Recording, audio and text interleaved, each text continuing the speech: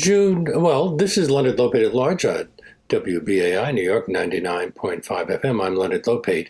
June is Pride Month, and although we've made significant strides in securing civil rights for the LGBTQ community in this country, that's not always the case in other parts of the world where persecution continues to exist. A new documentary called Unsettled: Seeking Refuge in America points out that in 70 countries, it's illegal to be gay, lesbian, or transgender, and in some of them, it's even punishable by death. The film follows gay people from the Middle East and Africa as they come to the United States seeking asylum, and it'll air on World Channel via local PBS stations this Sunday, June 28th, and on worldchannel.org from the 28th to July 12th. I'm very pleased to welcome the film's director, Tom Shepard, to our show now, along with two of his subjects, Melanie Nathan and Cheyenne Adriano. Welcome to our show. Thanks for having us, Leonard. Thanks for having us. Tom, Thank you so much for having us. Oh, my pleasure. I think this is a really important film. Tom, how did you become aware of this issue? So it was 2014, and I was working as a volunteer at a refugee resettlement organization in Northern California, Jewish Family and Community Services. And at that time, Leonard, LGBTQ rights, certainly in the United States, was accelerating very quickly. The marriage equality was kind of steamrolling its way to the Supreme Court, and also in most other Western countries. But if you looked at certain parts of the world, particularly in Africa and the Middle East, you were hearing stories of gay men being thrown off of buildings. You were hearing stories of, lesbian corrective rape. And I live in San Francisco. I'm a gay man myself, and I was looking around at my community and really feeling some complacency. And so wondering if we might be able to, follow folks as they were arriving kind of longitudinally and see if we could sort of humanize the experiences, the lived experiences of LGBTQ refugees and asylum seekers. Because I think most Americans don't know this story. I certainly didn't. I couldn't have even told you the difference between a refugee and an asylum seeker at that time. So the film takes place in San Francisco mostly. Is that where a lot of the LGBTQ refugees go when they're seeking asylum in the United States because the city is considered gay-friendly?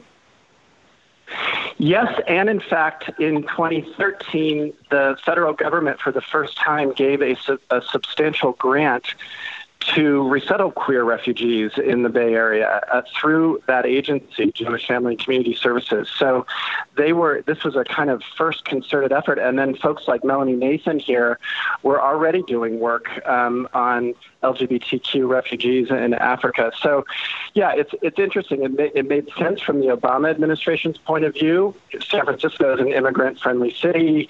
Of course, LGBTQ liberation history there. But, the other piece of that is that the character of San Francisco has changed quite a bit. And, trying to live on a refugee benefit of $350 a month in one of the most expensive cities in the world was, not something that anyone really had quite planned for. Come to New York. So how did you find your subjects? Was it difficult to find people willing to have their stories told on film? Because even though they've made it to the United States, many of them still have families back home, families that might suffer if their stories are told. Yeah, this is a really sensitive issue and is quite delicate. I mean, most LGBTQ refugees and asylum seekers, when they're first getting here, one, they're dealing with a huge amount of trauma in their own sort of backstories. And then also they're in this very, very precarious transition in their lives where they're having to kind of start new lives and acculturate. And right at that moment to go to them and say, hey, can we put a camera in front of your faces? And on top of it, would you tell us about these very difficult experiences? It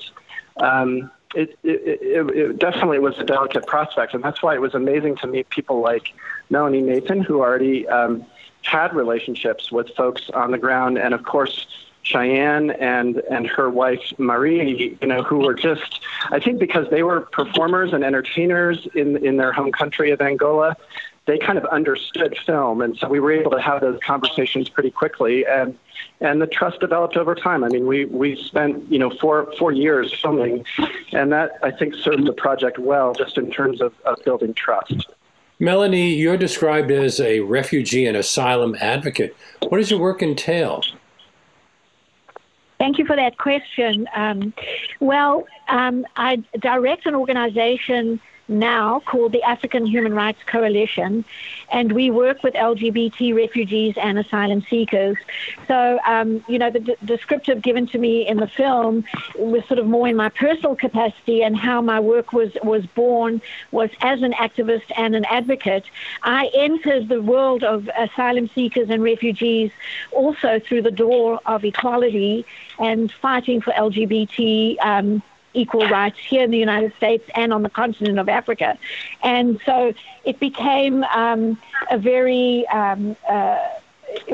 expected thing that I would find myself working with asylum seekers and refugees, because over 30 countries in Africa criminalize LGBTI people. And so you have to have this migration thing going on for people who are under extreme persecution in their own countries, and there are many people in this situation, and many of whom are unseen and unrecognized. So what the work entails is humanitarian efforts, safe shelter efforts. Often there's transportation efforts when people need to get out of a country urgently. And then once people are, say, a refugee in the UNHCR system, we continue our advocacy, and we also continue to case manage on an ad hoc basis, and we continue through African Human Rights Coalition to provide safe shelter funding, funding for food, funding for medical needs, and this kind of thing, and small grants to people to help them establish livelihood projects to enable them to survive. So the nature of the work certainly runs the gamut. What you see in the film is the asylum-related part, because it's happening here in the United States. So you don't see much of the refugee stuff that we do, but you definitely do get a sense of what goes on for asylum seekers here in the Bay Area. Now, Cheyenne, you're from Angola, and you came here with your girlfriend, Mary. What's the situation in Angola in regard to LGBTQ rights? Is it illegal to be gay? Well, at that time, was definitely not legal, and you couldn't even talk about the subject. It's such a taboo, because the people in Angola, in my country, are very conservative, and especially in my family. So that was a very, very sensitive conversation and subject to even mention that. So what happened? How did your family react when they learned that you were gay? Well, with my wife, Mari, it was pretty obvious that she's gay because of her physical appearance. There's no way she could actually hide it. Now, in my position, since I am more the feminine type, right? So I had a way of hiding for years. But when I came out to my parents, it was just, a shock, I would say. Even though, my parents my dad especially used to ask me, why you don't have a boyfriend? And you would have thought that being a father, you don't really ask your daughter why you don't have a boyfriend, right? You would be happy that your daughter don't have a boyfriend. But that was like a constant question that he would ask me. And there was just a time that I came out to him and in my family, and that was not taken in a good way. That's when I was kicked out of the house, and I had to move in with Mari, and start from there. Now, there are other gay-friendly countries throughout the world, most notably Portugal, which was the country that had Angola as a colony. What led you to decide to come to the United States? After all, Portugal has probably some of the strongest anti-discrimination laws in the world. Well, that is definitely a good question. And people do ask that a lot, like why people don't go to other countries.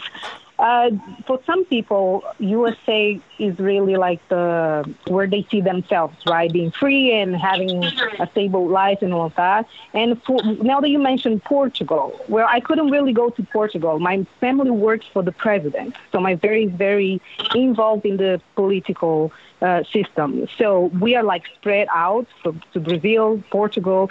So even if we move to Portugal, I wouldn't be, let's say, free or safe because I still have them over there, and I would still like have them come to my house and try to convert me, and so to say. But definitely, like USA was a country that we had in hand to try and live a more stable life. We also had Melanie here, which she has been a friend and like a supporter throughout all the struggles that we've been going through before we even tried to go to South Africa. We tried to get like an asylum there, but the office closed, so we had to go back to Angola, and things were not all. Nothing got better when we went back to Angola. It just got worse. So, but Cape Town is a place that you could have gone? Run to another place. I'm sorry? Cape Town would have been safe for you. We actually went to Cape Town. Go ahead, Noah. Yeah, Cape Town was where we first got them, and this is a part that you don't see in the film at all. There was an enormous amount of stuff going on before they made it to America. And let me say this. South Africa has an equality-based constitution.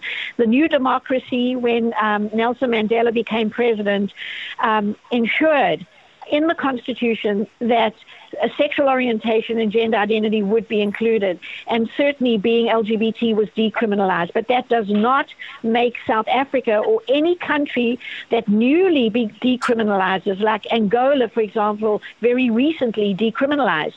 So that doesn't mean that the country abracadabra is free from extensive homophobia. So when they went to Cape Town, they still experienced, it was very, very difficult. They still experienced enormous discrimination. They were well treated by a lot of people and not well treated by a lot of people. So it was definitely not a place where they could, settle down easily. And also South Africa suffers from extreme xenophobia from anybody coming in from the north. And that's a concomitant of extreme unemployment that's been going on in the country. So are you generally in touch with asylum seekers before they try to make plans to come here? Are you able to get them visas to come here, or is that something they have to arrange for themselves? And that's a really, really pertinent and good question, and thank you for asking that. We are not in the business of getting people visas. That's not possible. And there's no such thing as an asylum visa. So that means that if you're going to come to America seeking asylum, you probably don't want to tell anybody that, and human rights organizations cannot get involved in assisting people openly or overtly to get to another country if they're going to put on the visa something like, I'm only intending to come for a visit. So the only way people can get a visa into the United States of America is not by saying I want asylum, but by saying I want to come there for a visit, or I want to come there on a business visa. And when you do that, you are in essence telling the embassy in your country that is granting you the visa. So you're telling the American embassy, for example, in Angola, that you definitely plan on returning home when you want to visit a visa. And this really creates a system that is not overtly honest or friendly to asylum seekers, because there's no way someone can just say, I want to come to your country, and once I get there, I'm going to apply for asylum. So people hold that close to their vest, and they will come into America as a student, as a visitor, and then once they're here, they have 1 year to claim asylum, and usually will then go to an attorney and do that. And that unfolds with the story of Cheyenne and Marie that people will see in the film if they tune in on Sunday night. I'm sure they will. But they have to apply for asylum to the Department of Homeland Security. Once they which is a troubled department. Well, right now, you're absolutely right. Right now, this administration, the Trump administration, is extremely unfriendly to asylum seekers and refugees. And this is certainly not a time that we're comfortable advocating for more progressive ways for people to come to this country. But we're waiting and hoping that people vote blue and that we are then able to change the asylum laws for the better so that we can be more helpful to people who find themselves in situations like Marie and Cheyenne. Now, Cheyenne, does the UN help LGBTQ people who are being persecuted come to the United States or other countries? And is there a program in the United States that might grant temporary refugee status on the basis of sexual orientation? Do you mean in my country? If you want help people in my does country? the UN? Can you go to the UN, or do you just have to try to come straight to the United States? And if you do come to the United States, is there any kind of program that grants temporary refugee status? No. What people need to understand is that Mari and I are asylum seekers. We are not refugees. So being an asylum, or I believe, we don't have any help from the government. We are basically on our own. So we make things happen on our own. There's no such thing as an organization. There's no such thing as help from the government.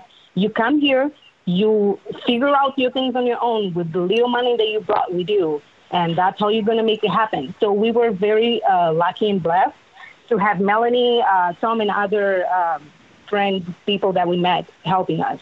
Other than that, we are really on our own. So that's different comparing to Subi and Junior. They come here with already help from the government or like organization. And we'll get to Subi and Junior in just a moment. I want to alert our audience to the fact that they're listening to Leonard Lopate at Large on WBAI New York, 99.5 FM. And my guests are Tom Shepard, Melanie Nathan, and Cheyenne Adriano. We're talking about a film called Unsettled, Seeking Refuge in America, that will be broadcast this Sunday on worldchannel.org and then will be available on World Channel and then be available on worldchannel.org from the 28th this Sunday through the 12th. Is there any, is being gay in a place where it's illegal considered sufficient grounds for asylum? Or do you have to show that, do people have to show that their lives are in danger, Melanie? Let me just quickly add to the last question. When Cheyenne correctly made the distinction between asylum seekers and refugees, and you asked the question about the UN, the UNHCR, which is the United Nations High Commission for Refugees, is the UN organization based in Geneva that helps to resettle people. So if you're a refugee and you cross over from Democratic Republic of Congo, say, into Kenya, you can go to UNHCR and you can say, register me with the Kenyan government as a refugee, and then please resettle me abroad. And it's that system that Junior came in and Subi came in through that system, and that's how they became refugees. So that is how the UN is involved, just to go back to that question. As far as your question's concerned regarding do you just have to be gay, you have to show that you have a credible fear of return to your country.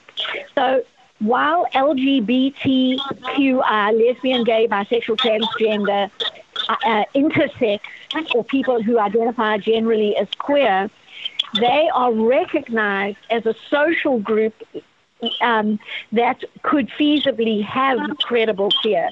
But when you come to America and you go in and request asylum, you have to prove that you're LGBT, which is often taken at face value or not. You have to show your credibility, and you also have to show that you have a credible fear of returning to your country. And that's a very big law case for a lawyer to get involved in and make out, which you do see in the film. And what then happens is they hire or ask people to come and testify as country conditions experts. And that's something that I do. So I testify in the United States courts and globally as a country conditions expert for several African countries, where I go and I explain to a judge why this person has a credible fear. Now, Cheyenne, you describe an incident in which Mari's mother tried to poison the two of you because you were living together in a romantic relationship? Yes, that in fact happened, but I prefer not to. Well, just let me do with this question. I'm sorry about that. Just let me do one follow-up, which is not the personal side. Yeah. If she had succeeded in killing you, would she have been arrested, or would her actions have been seen as justified according to the laws of Angola at the time? That is definitely a good question. Thank you for that. Well, at that time, I believe that she would probably go, not be really, how do you say this? Not be condemned for her actions, because she probably saved the society from having another lesbians or gay people. So I believe she would be, let's say, okay at that time. Tom, your film also shows several volunteer hosts and sponsors who work with the refugees when they arrive, putting them up in their homes or helping them find other accommodations. Is that an organized effort? Are there religious groups that are working with LGBT refugees? Yeah, that infrastructure was just starting to build up when we started filming in late 2014, and it sort of points to one of the kind of heartbreaking issues in this story, Leonard, which is, that most of the refugee resettlement model in this country, going back decades and decades, and there is a rich history of that in this country, but it's always been sort of predicated on families, right? So a family might flee a war-torn zone of Syria or Iraq, and if they come to the Bay Area, where Melanie and I live, now they'll often connect with one of these refugee resettlement groups like Jewish Family and Community Services, and then they'll kind of connect to maybe it's a grocery store in the community or a mosque or a community center. I mean, it's definitely not easy, but there are these sort of footholds into the community based on the kind of diaspora of your family. LGBTQ refugees are not fleeing with their families in most cases. They're fleeing from their family. Mm-hmm. And so if you're a gay Iraqi guy and you get to San Francisco, quite possibly the last people that you want to see are other Iraqis, because you fear that, the same sort of harassment and vitriol that you experienced back in Iraq. So, what we found is that LGBTQ refugees and asylum seekers are really at higher risk for isolation, for depression, for kind of more internal displacement when they get here.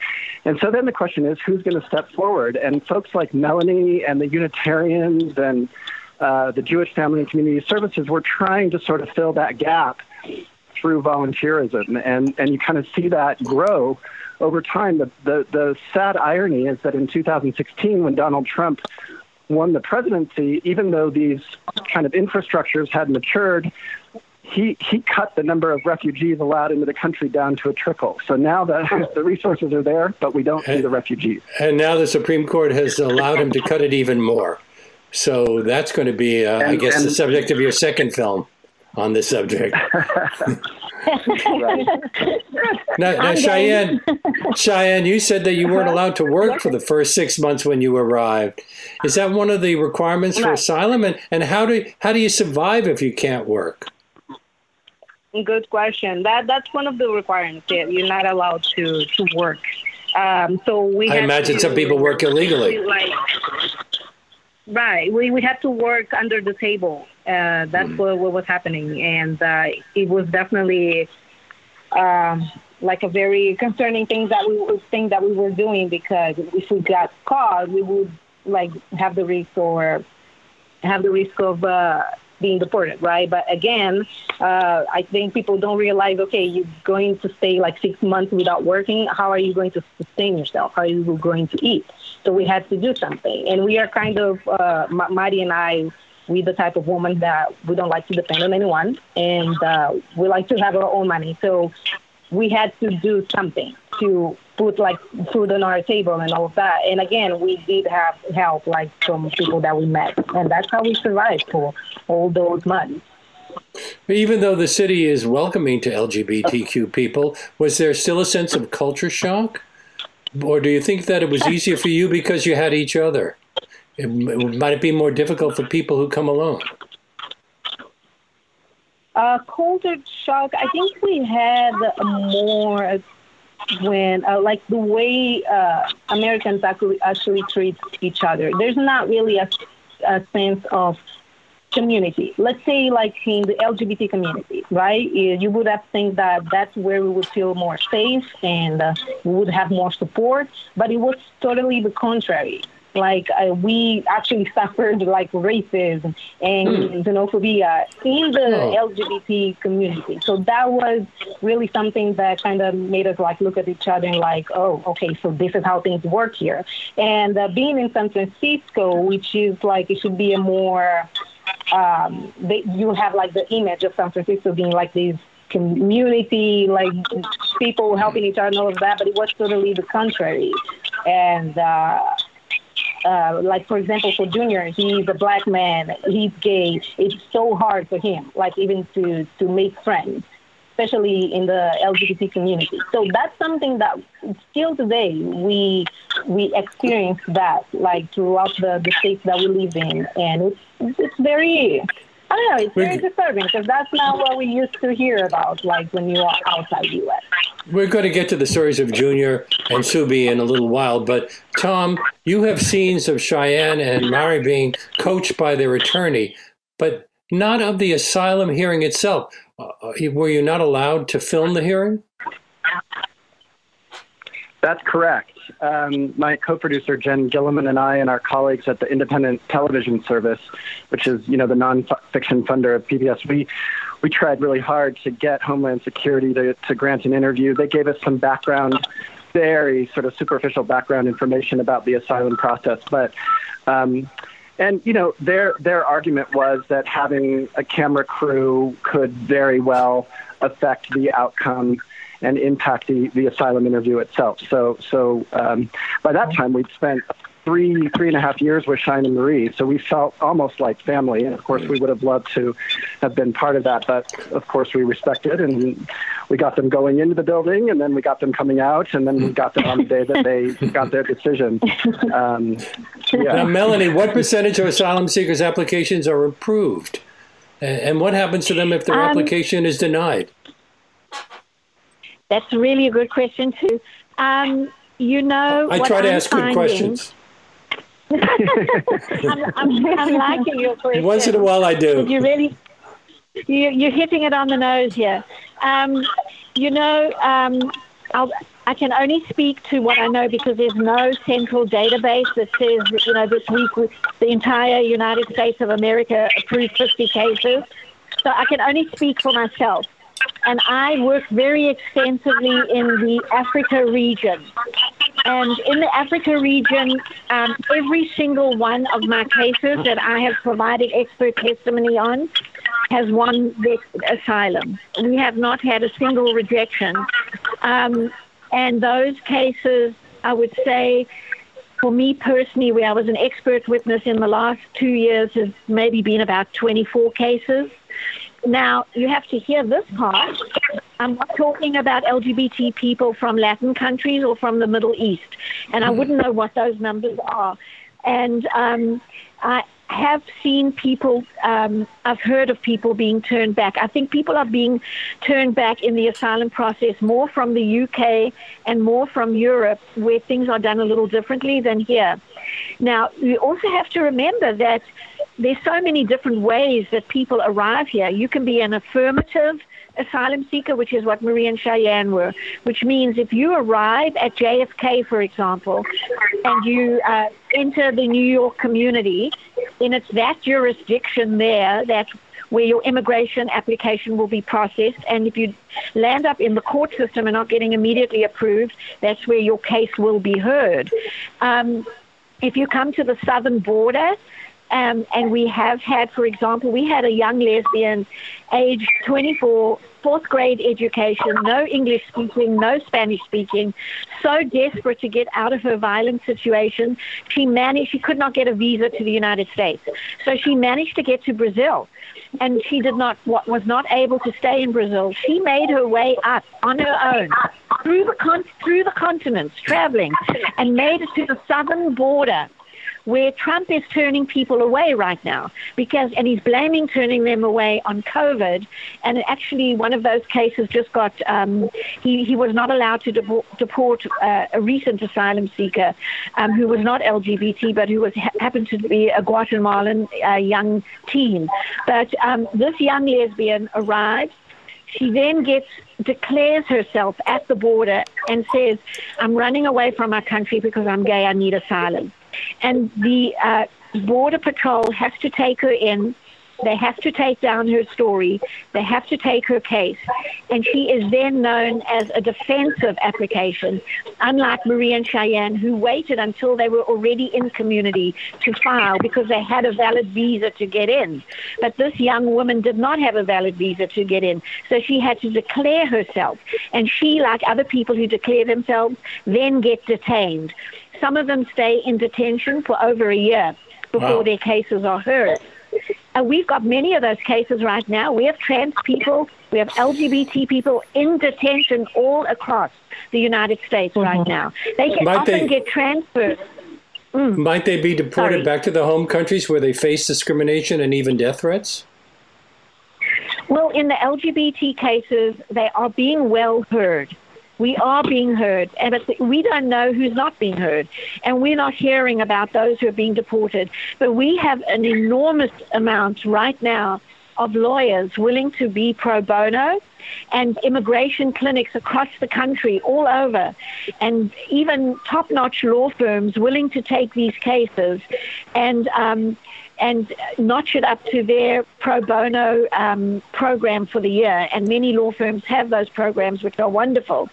Do you remember that when Trump shut down the border on his first executive order, when he shut down the border suddenly, and there were people traveling into the United States that were suddenly faced at the airports with these huge crowds of American protesters who turned up at the airports? There was a Facebook page called Lawyers for Good Government that started, and within 48 hours, over 200,000 American lawyers had signed up to offer pro bono services. Wow. So this is just extraordinary how the lawyers in this country have come forward. So to answer your question more specifically, there is a lot of lawyering available to people who are in detention. It's just that it takes long to connect people.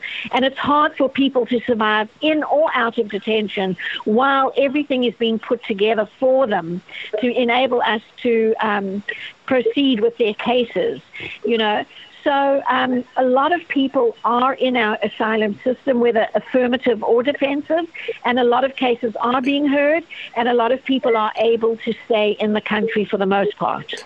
I have to take a little break. Stay with us. This is Leonard Lopate at Large on WBAI New York 99.5 FM. Give me your tired, your poor, your huddled masses yearning to breathe free, the wretched refuse of your teeming shore.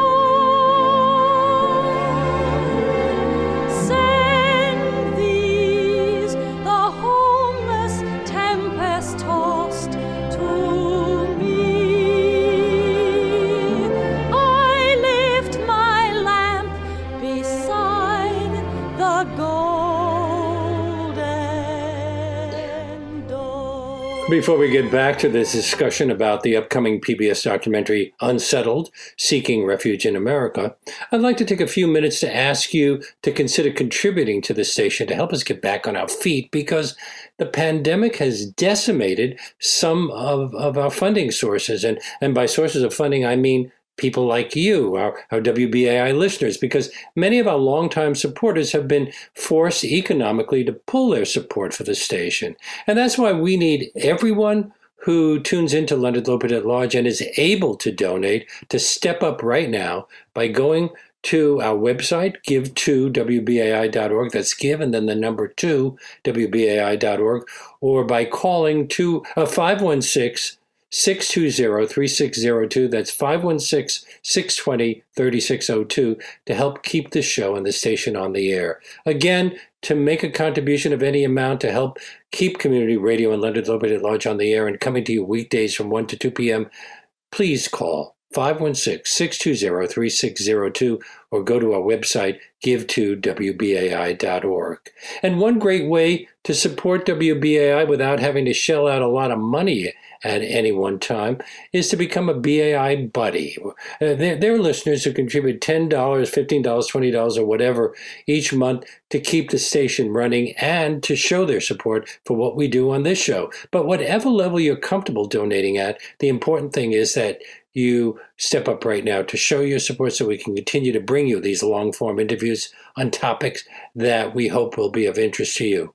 And anyone who signs up right now to become a BAI buddy will be invited to join me and other listeners for one of several teleconference events that we're calling My Dinner with Leonard. We already have a lot of people who have joined, and we only have a few more openings, and today is the last day that we can actually make this offer for you to become a part of this virtual dinner where you'll be able to ask me or any of your fellow listeners anything that you like. So time is running out. We hope that you will give us that call right now, 516-620-3602, or you can go to our website, give2wbai.org. And a big thanks to everyone who has stepped up already or is doing so right now. Leonard Lopate at Large and WBAI are funded 100% by your generosity, so we hope you'll make that call at 516-620-3602 or by going to give2wbai.org right now. And I'm returning now to my guests, Tom Shepard, director of a film called Unsettled, Seeking Refuge in America, which will air on World Channel via PBS stations on June 28th. And also on worldchannel.org from the 28th, this coming Sunday, through the 12th. Also with us are Melanie Nathan and Cheyenne Adriano. And let's talk a bit about the other two subjects of the film. Subi, a gay man from Syria, and Junior, a non-gender conforming gay man from Congo. Tom, can you tell us a bit about their stories? Yeah, I met Subi Nahas, who is a gay man from Syria, and he fled his country in 2012 as the war was starting in Syria. There was a group of extremists that were organizing in his town, and he had heard rumors that they had kidnapped and killed gay men. And on top of it... Are we talking about Al-Qaeda or ISIS? It's Al-Nusra Front, which is affiliated with Al-Qaeda at the time. Mm-hmm. And Subi's father was well connected to the Assad government, was a contractor, and I think between the sort of stress of the war and his father's discomfort with Subi's sort of gentle mannerisms and things just sort of exploded, and there was some violence in the family, and Subi made a decision that he had to leave. So he actually bribed a taxi driver in Idlib, Syria, to drive him to the border of Lebanon and pretend that Subi was mute, that he couldn't speak. Subi was worried that if there was any effeminacy in his voice, that he might be stopped at checkpoints. So he made it to Lebanon. He couldn't afford to stay in Lebanon, so he moved to Turkey, and that's where he applied for refugee status, as Melanie was describing, through the United Nations agency. He was then resettled in San Francisco, and you know, I started Skyping Subi when he was in Turkey and telling him about the project and would he want to get involved. And he said yes. So we were able to kind of start filming via Skype.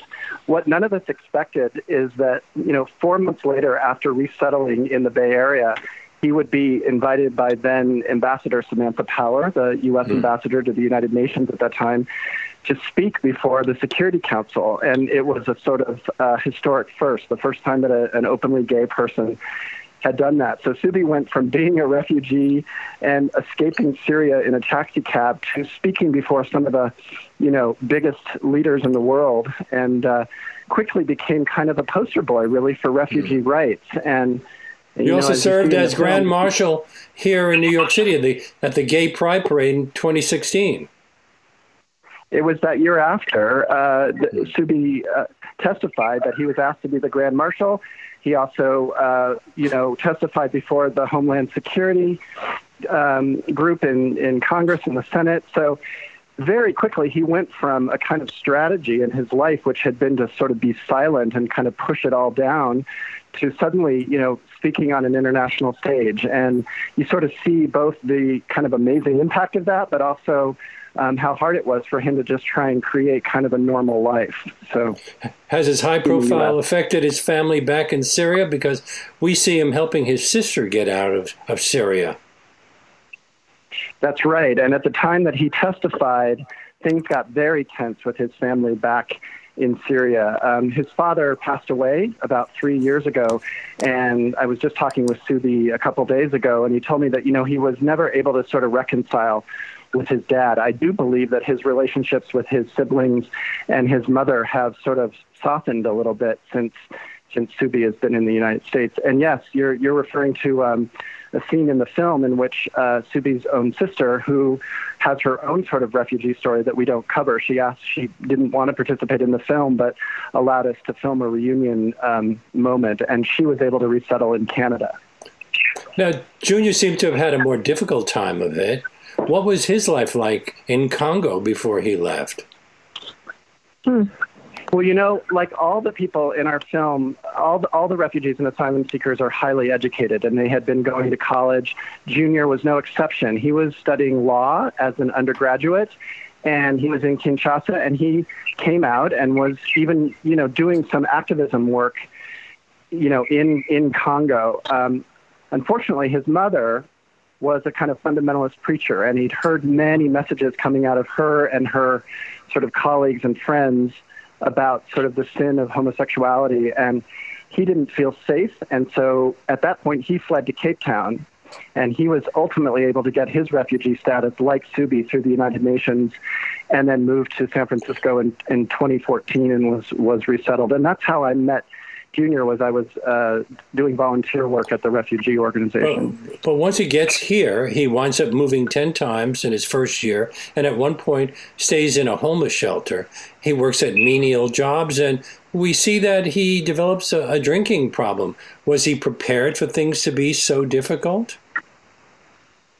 Yeah, I mean, this is the interesting thing, Leonard, is, Melanie was talking about that there's a huge amount of legal resources, especially for asylum seekers. And in San Francisco, there's no dearth of kind of pro bono attorneys. But when people get here, they're often holding huge amounts of trauma and PTSD. And that certainly was the case with Junior.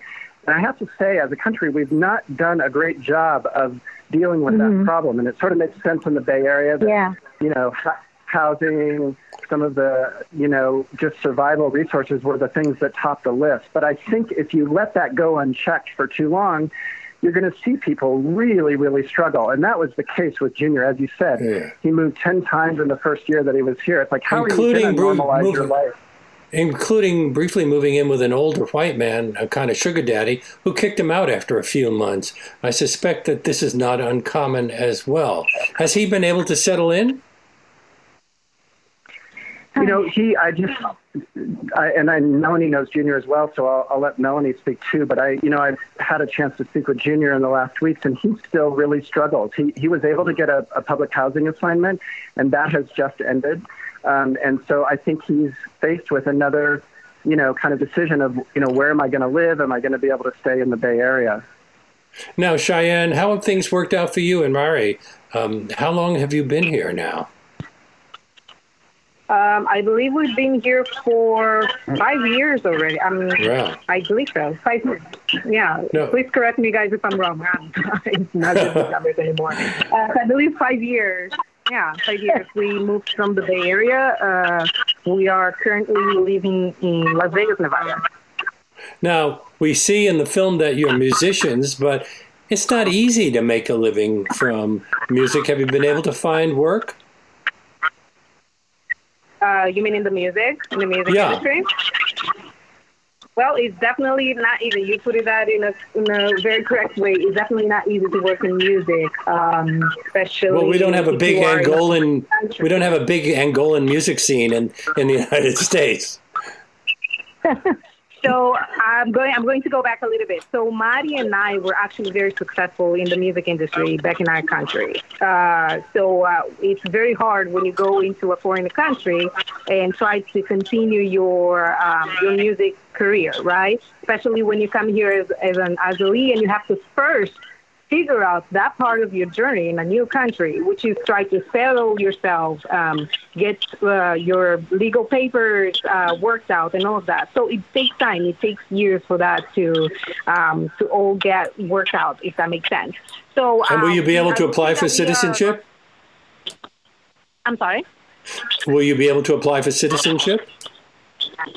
We would be able to apply for that, but that costs money as well. And let me tell you that. So when we're going to have to save up for that as well, of course.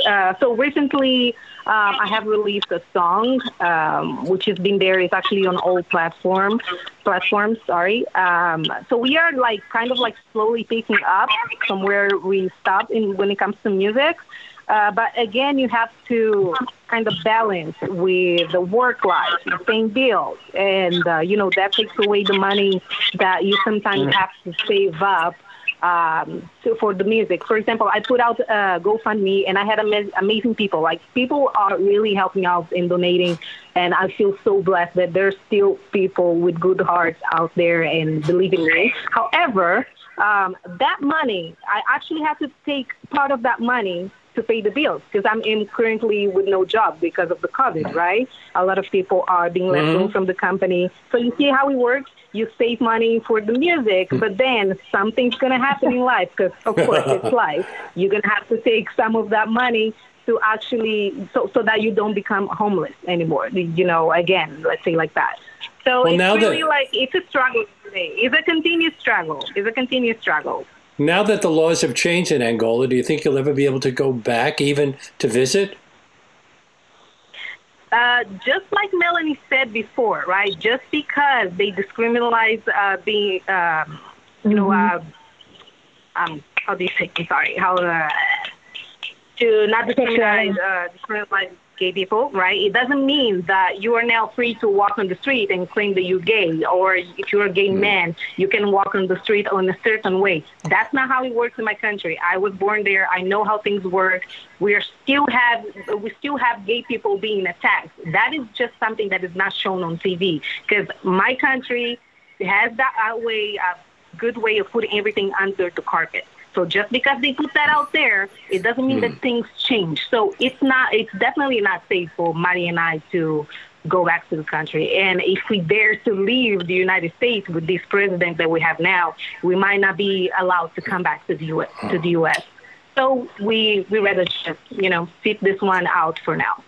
Melanie, in the film, we see a clip of Donald Trump before the election saying that if he wins, Syrian refugees will all have to leave. What's happened? Yep. Well, he's been an absolute nightmare in this realm, a cruel nightmare. He has hurt so many people and so many families with his policies. We used to have Congress determines the number and then the president signs off on how many refugees we will admit into the country. And we were at, I think during the Obama era, around 136 to 145,000 refugees coming in. Right now with Trump, we're down to 18,000. And even in the Obama era, we could have taken many more, and we can still take more. If you look at the size of our country, if you look at the amazing work that most immigrants are able and do achieve and do, you will see that the contributions of refugees are humongous. And we can take in more. We have not been. And then, of course, we have the COVID scenario right now, which has placed us in quite an invidious position with regard to asylum seekers and refugees being able to even just make it to the country at this time. So everything's pretty much shut down for the most part right now. Then this week, the Supreme Court, including some of the liberal justices, ruled that immigrants whose requests for asylum have been rejected may not contest the denials in federal court. So that's going to have a real effect. Yeah, I'll be honest with you. I haven't seen that yet. So I haven't, really looked at that. but for the most part, there was the other Supreme Court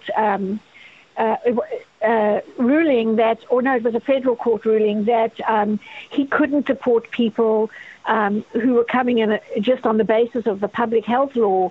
He was trying to invoke COVID as a mechanism for not allowing asylum seekers in, which he's now, and actually deporting them, and he can't do that currently. But the point is that, he's anti-immigrant generally, especially immigrants of color. He's anti-asylum. He's anti-refugee. He doesn't understand or chooses not to notice what immigrants actually do in this country.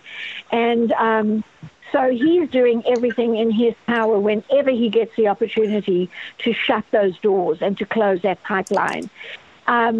My hope is that this changes. We've got to change it. We have an important standing in the world, and we need to honor our international contracts and treaties, and we need to not do what Donald Trump is doing to this country right now.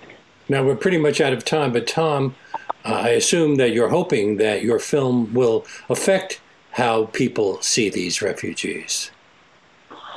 I think so. I think people have read a lot of news over the last decade about the Syrian refugee crisis, and they kind of hear reports about the migration crisis in general, but how many people actually really know asylum seekers or refugees? And my hope is that, by kind of humanizing those stories, even if you haven't, you feel like you have by the end.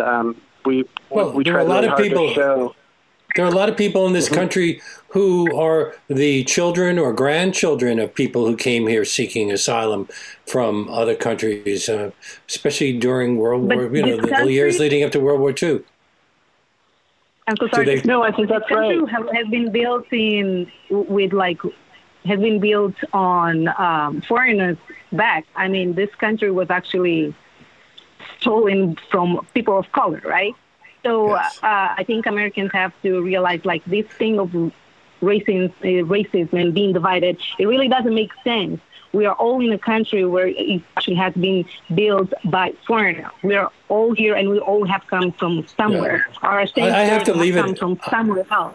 I have to leave it there. Thank you all so much, Tom Shepard, Melanie Nathan, Cheyenne Adriano. The film Unsettled, Seeking Refugee in America will air on World Channel via local PBS stations on this Sunday and on worldchannel.org from Sunday through July 12th.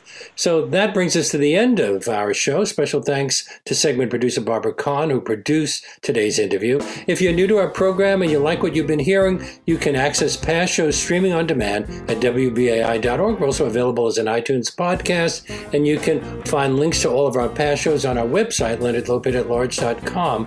Don't forget to check out Leonard Lopate at Large on Facebook and Twitter. And if you'd like to comment on this or any of our shows, you can write to me at leonardlopate@WBAI.org.